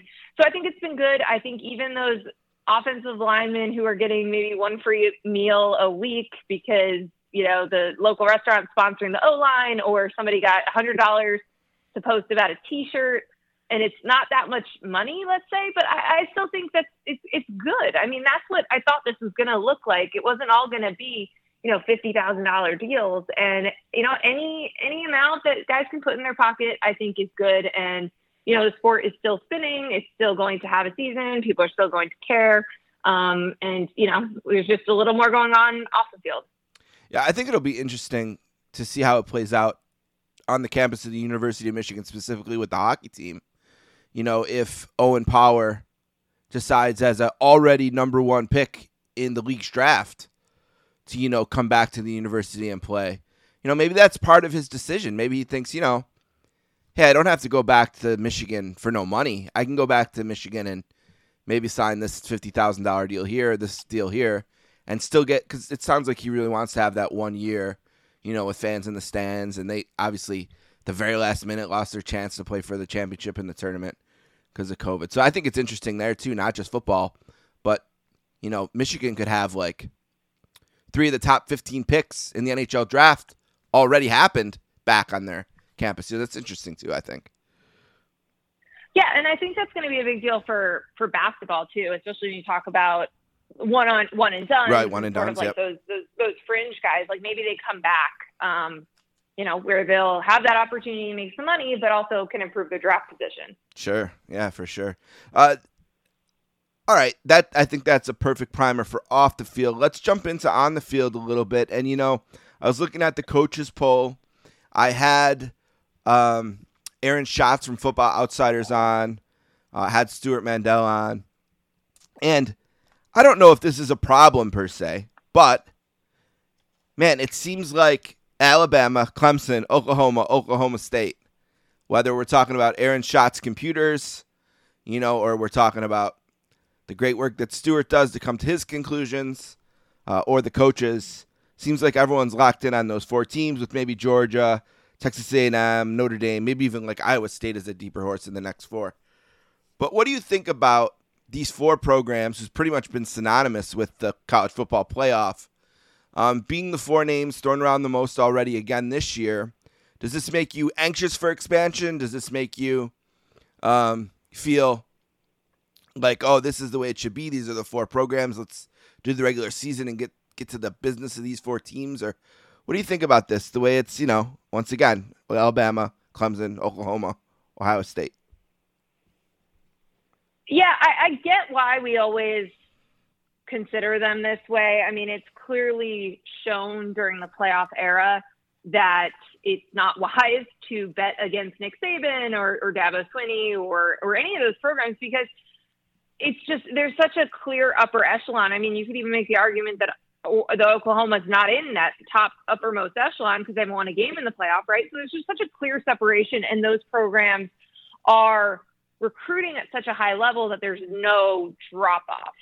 We saw the flash in the pan that it was LSU, and then we saw how fast that can go away when you don't have, that collection of talent and everything clicking and the chemistry the way that it was that one run.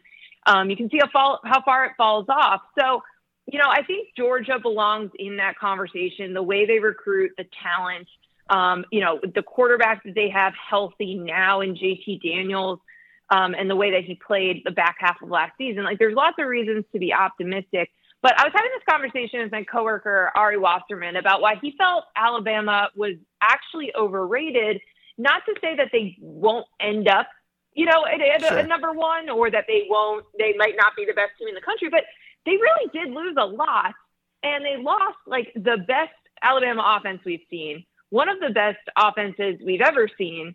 And we just put them in that spot to start the season just because. And I think Nick Saban and that program have gotten the benefit of the doubt for us, but it does feel like we do that with all the playoff teams nowadays, even when there are weaknesses or, position groups that we are uncertain about, because we just assume that they're going to end up there at the end. So I agree that sort of causes us to essentially overrate teams in the beginning, but I just don't know who else you would necessarily argue to put ahead of them, even if you're uncertain. Okay, well, what exactly, is Alabama's offense going to look like? How long is it going to take to mesh this year? You basically lost the best player in the country at every skill possession. Like, I don't know, but I also understand why people vote that way. Yeah. I feel like we almost, instead of comparing Alabama to the country, we now compare Alabama to other Alabama teams. You know what I mean? Like, it's almost, the verbiage is like, well, this isn't going to be as good as the 2019 Alabama, but I think it's better than the 2017. It feels like it's kind of that way, where it's like, well, we'll just compare Alabama to Alabama because there's nothing else. Any other comparison silly.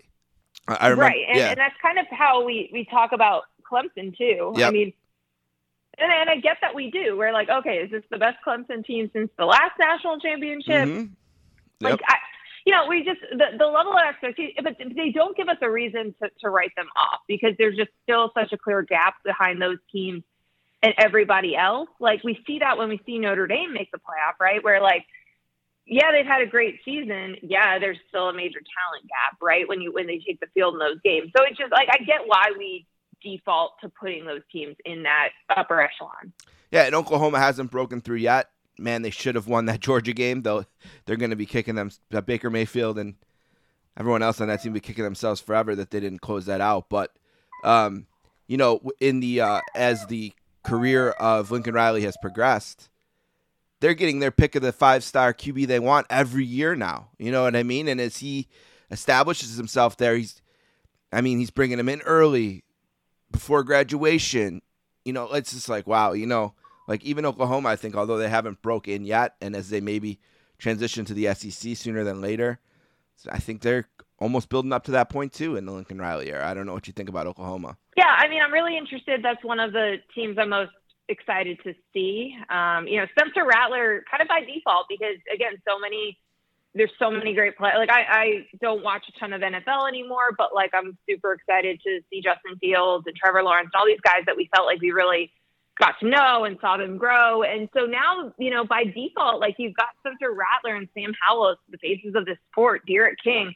And, there was just so much pressure put on Spencer Rattler last year because of the quarterbacks he followed, who were able to put up record-setting numbers in year one in Lincoln Riley's offense, where, like, they were coming in with more experience, or they were coming in, with just a firmer grasp of the roster. It wasn't a COVID year. So I'm excited to see Spencer Rattler, in that system now, because I just think we put such unfair expectations on him. And, obviously we saw him struggle in Kennedy fourth Brooks quarters is back. And decision-making. Yep. Yeah, Kennedy Brooks is back. That was, there's a lot of reasons to be really optimistic about them. But I just think, like, we just have we put a lot of pressure on him last year, and I just think he's gonna take over. And I'm gonna pencil Oklahoma into the playoff, because they're more often than not they're in there.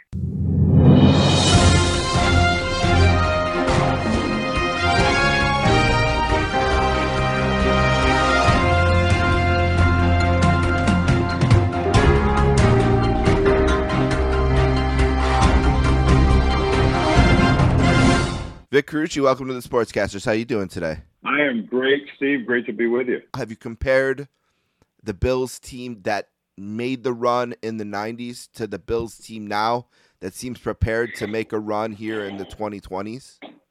I mean, some of the comparisons are natural to make just because of a presumption that the talent level is good enough to label them a contender.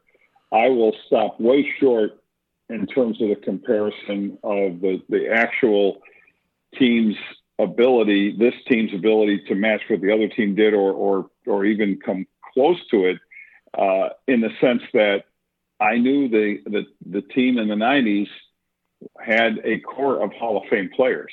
I don't know if there's a single Hall of Fame player on this roster, and I'm a Hall of Fame voter. Yep. And I that doesn't mean I have cornered the market on identifying Hall of Famer, but I do know that in studying and the research that I've done in many years of that process, you have to have a body of work, a complete body of work that says Hall of Fame.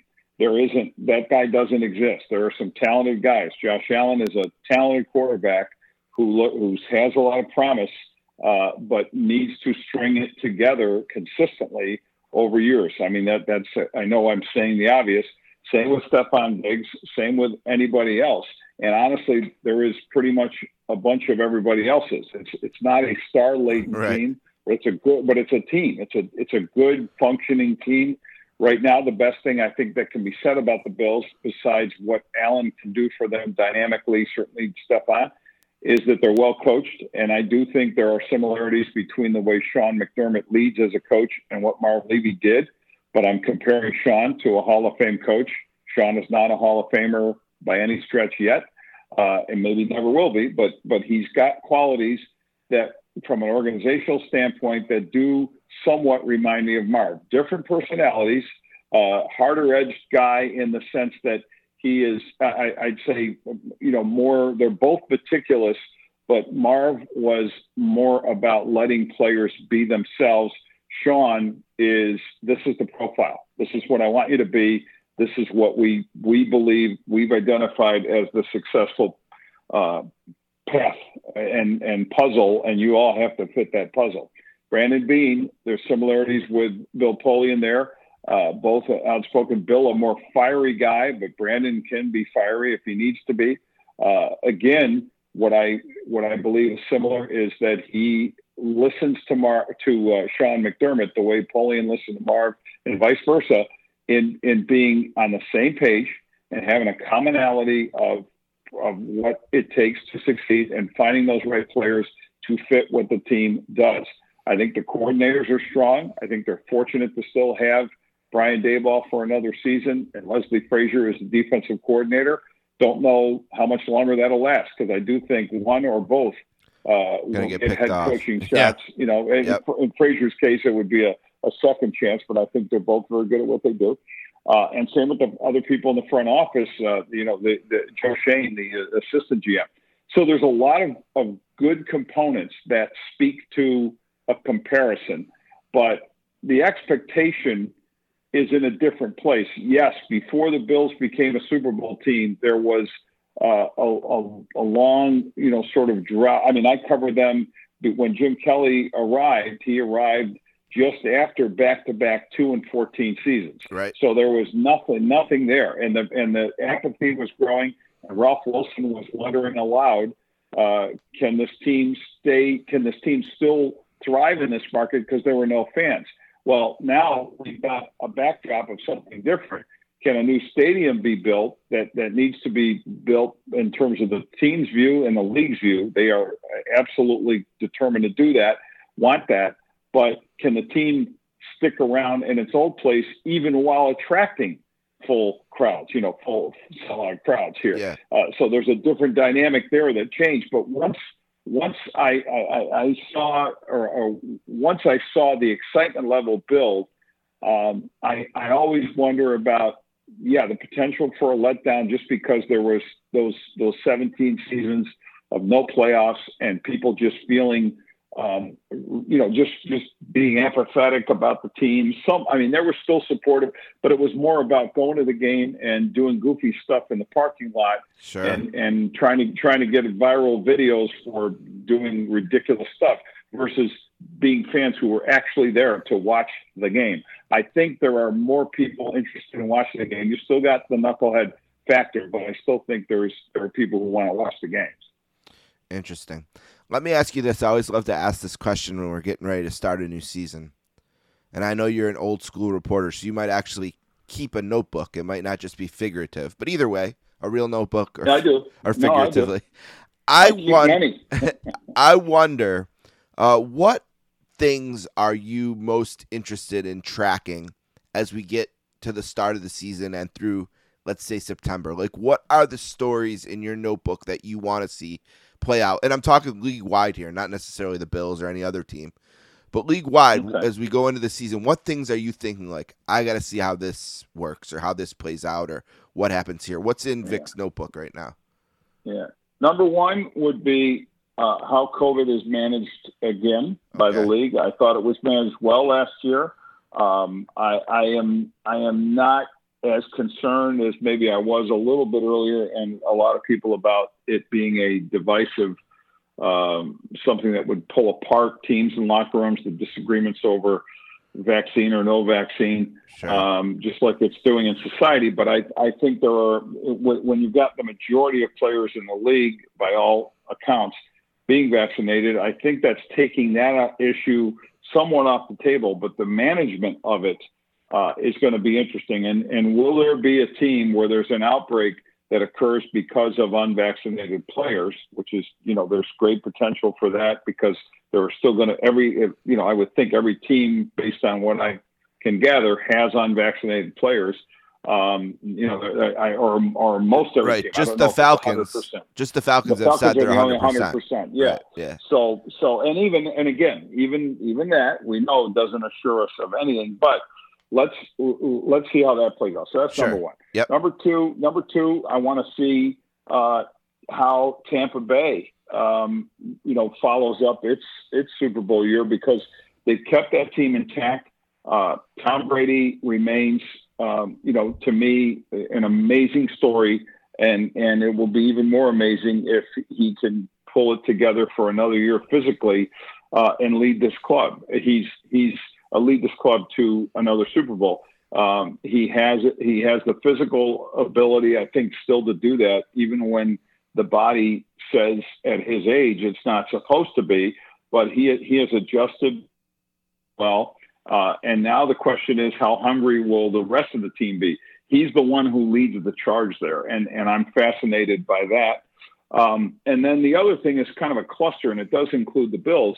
Who emerges from a group of teams that I think are somewhat equal? I give the Bills probably as much an edge as anybody. I can't put them ahead of Kansas City, but in the cluster of AFC teams that I would think one will end up in the Super Bowl, Kansas City, Buffalo, not that far behind, even though I thought the gap looked pretty great in that AFC Championship game. But it'll be interesting to see what the Bills have done to close that from a defensive standpoint, and I believe they've taken some strides there. It'll also require Josh Allen to, be better than he was, and he was great, or not deteriorate, because a lot of teams are certainly, Chiefs, everybody included, focused on neutralizing what he did, counter having answers for those questions that he poses. But I look out for Cleveland. I think there is loaded talent. On talent, I'm not sure there's a better team, but I do think that they're just a little notch below where the Bills are, in my view. I love Kevin Stefanski. I think he's turned things around in ways that I never thought were possible in my time with the Browns. Right. And then after that, working for them. Yeah. And then after that, I would say Tennessee is a fascinating team. I think they've got some, they've made some improvements, obviously, and we'll see how that goes. Yeah, for them, I wonder, can they pace King Henry? You know what I mean? After a lot of tread on those tires the last few years. A lot of tread. It's not only that. It's also how you and the biggest issue. And I'm glad you mentioned that, Steve, because the biggest issue with them is can you bring enough of that offensive balance that they did at times last year?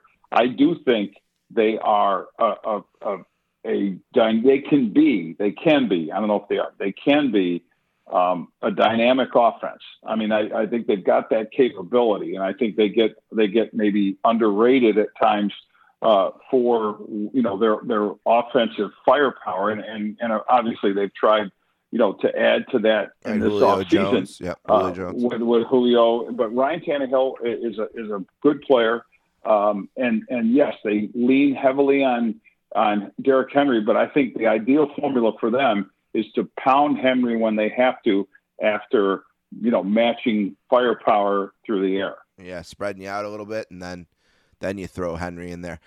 This is one that I'm sort of interested in getting your thoughts, because you mentioned Hall of Famers, and of course Drew Brees is going to be one, but he's gone, right?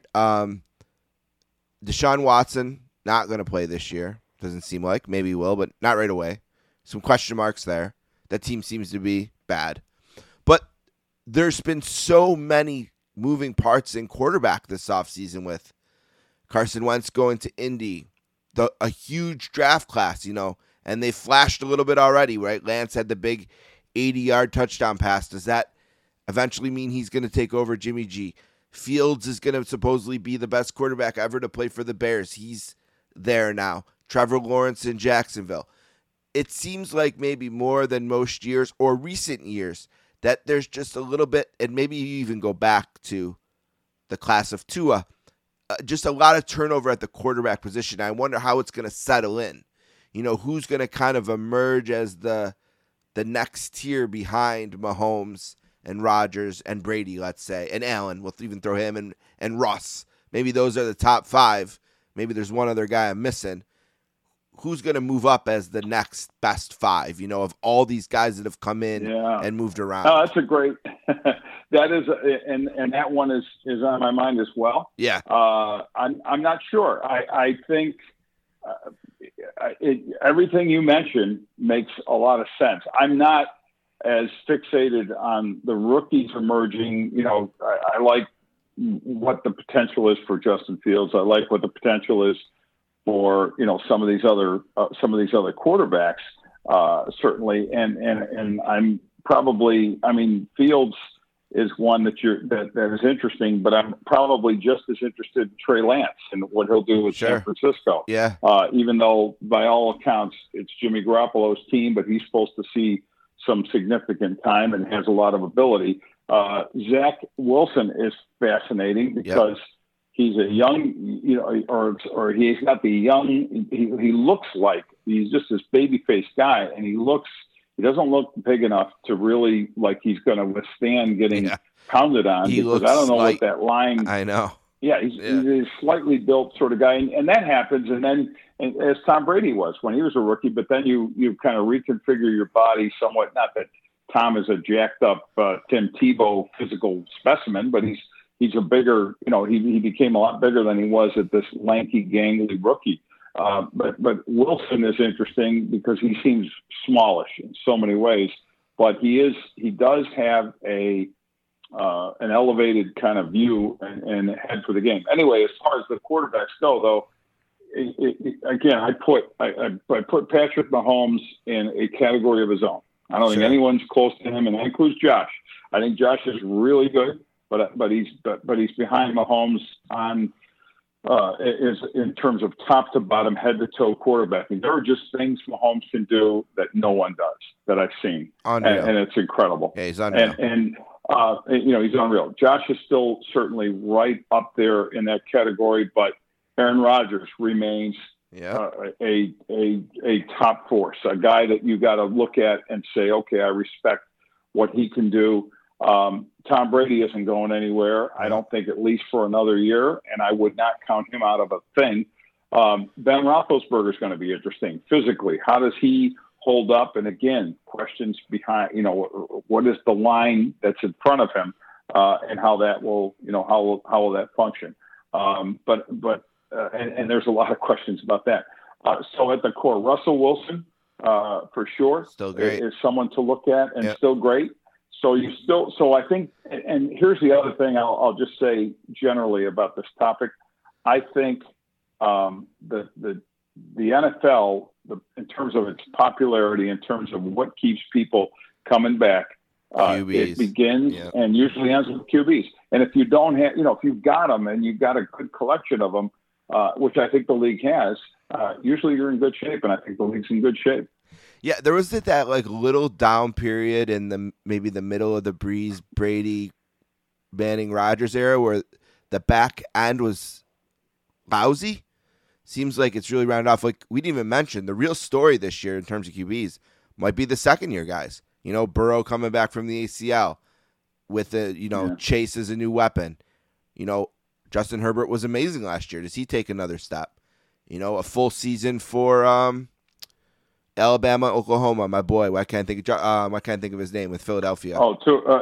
Yeah, you're talking about Tua Tagovailoa? No. He's in Alabama. Mac Jones. No.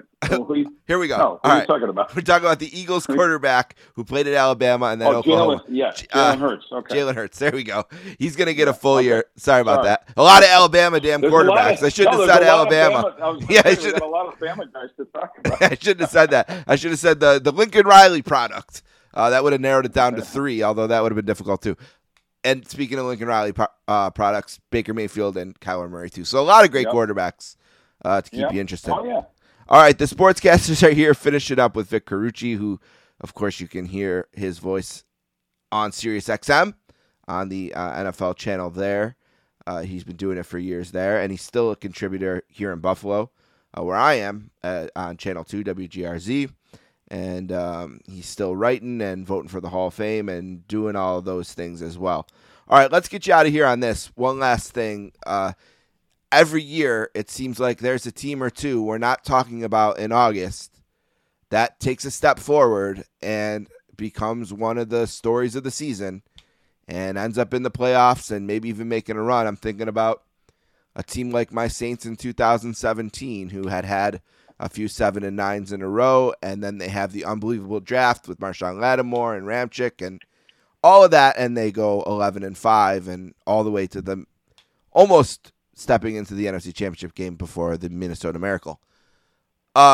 Who's a team like that for you this year? Is there a team that nobody's really talking about that you feel like can put it all together, make a jump, maybe one in each conference, maybe not, maybe you don't see a team like that? Yeah. Is there anyone striking you? Not really. Chargers? I think you got a new coach there. Any place that's starting with a new head coach, I know it's not impossible, but systems are new. Yeah, I certainly like Justin Herbert, but I don't know what new head coach. Fair point. Got very limited time. What difference does he make? The Colts are going to be interesting for sure. Frank Reich, great coaching, almost made it work with Phillip Rivers last year. Going to try to make it work whenever you see Carson Wentz, on the field. We'll see how that works out, but there's some potential there.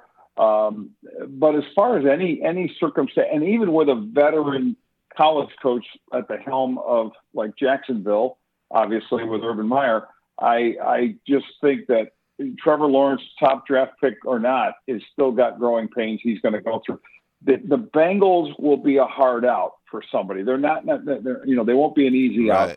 I don't see that they're going to be anything spectacular, but I do think Joe Burrow and how he gets over, the mental challenge that he frankly has of this knee. That's what I'm hearing is that, so anyway, that I'm hearing that he's still dealing with that as a little bit of a hurdle that he has to clear. Yeah.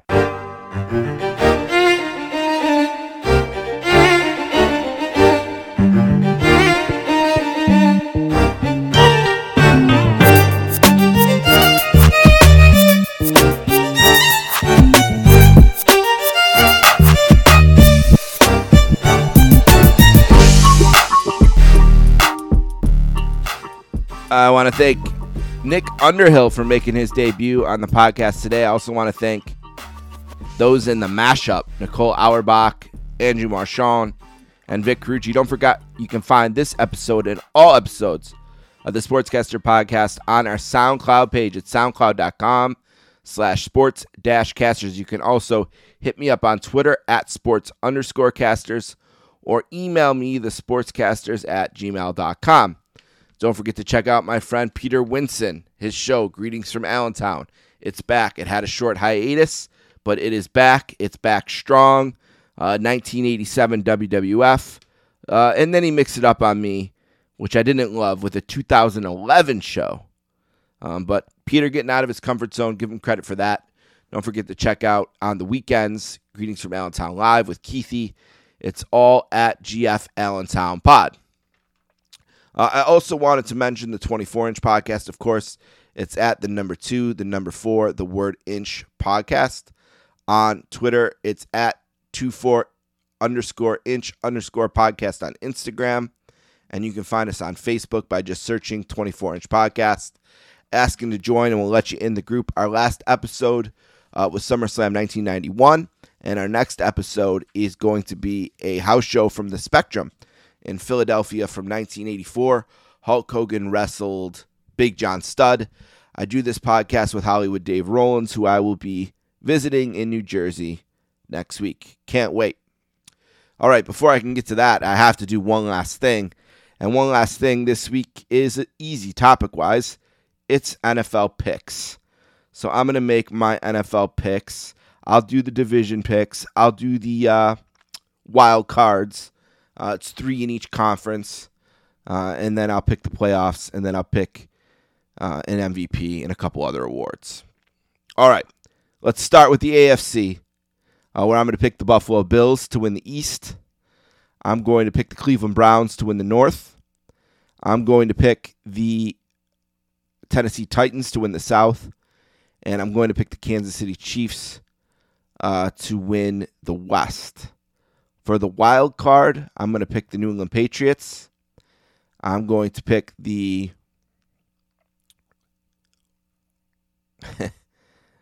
the San Diego Chargers, who now play in LA, so you got to call them the LA Chargers. But they're still San Diego to me, damn it. And I'll pick the Indianapolis Colts as my wild card team. So I'm going to leave Baltimore out. Feel like they're having a bad stretch, and that's going to carry into the season. All right, NFC East, I'm going to pick the Cowboys. NFC North, I'm going to pick the Packers.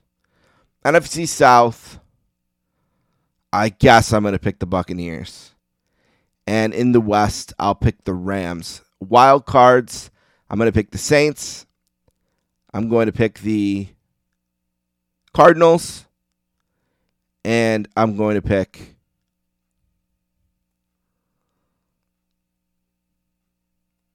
the 49ers. So I'm going to leave out the Seahawks. Tough to do because I love Russ. And then for the Super Bowl, I'm going to pick the Chiefs. And I'm going to say the Chiefs are going to play the Cowboys. And I'll pick the Chiefs to win. No, hell no. That Cowboys team ain't making the Super Bowl. What am I talking about? I'm going to pick the Chiefs. And I'm going to pick the Buccaneers. No, fuck the Buccaneers. I ain't picking the Buccaneers. All right, I'm going to pick the Chiefs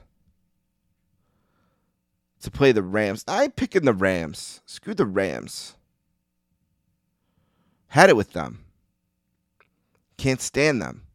They cheated in 2018. All right, just do it, Steve. You're going to pick the Saints and the Chiefs. I'm going to ride Jameis, that horse that he is, and Sean Payton, one of the best coaches of his generation. I'm going to ride those guys right to a Super Bowl berth. And I'm going to pick the Chiefs to win it, though. I mean, I don't want to be accused of getting crazy on everyone here tonight. You know what I mean? I don't want to be nutty. I always tell Paula she's nutty. MVP.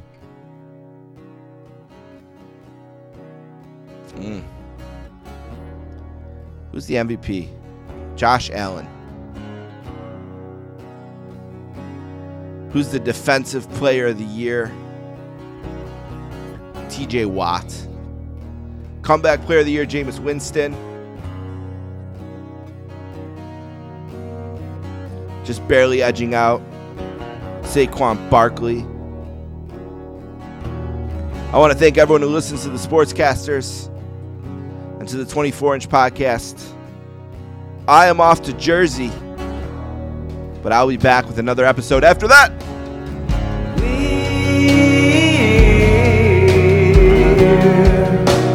Chase me, spread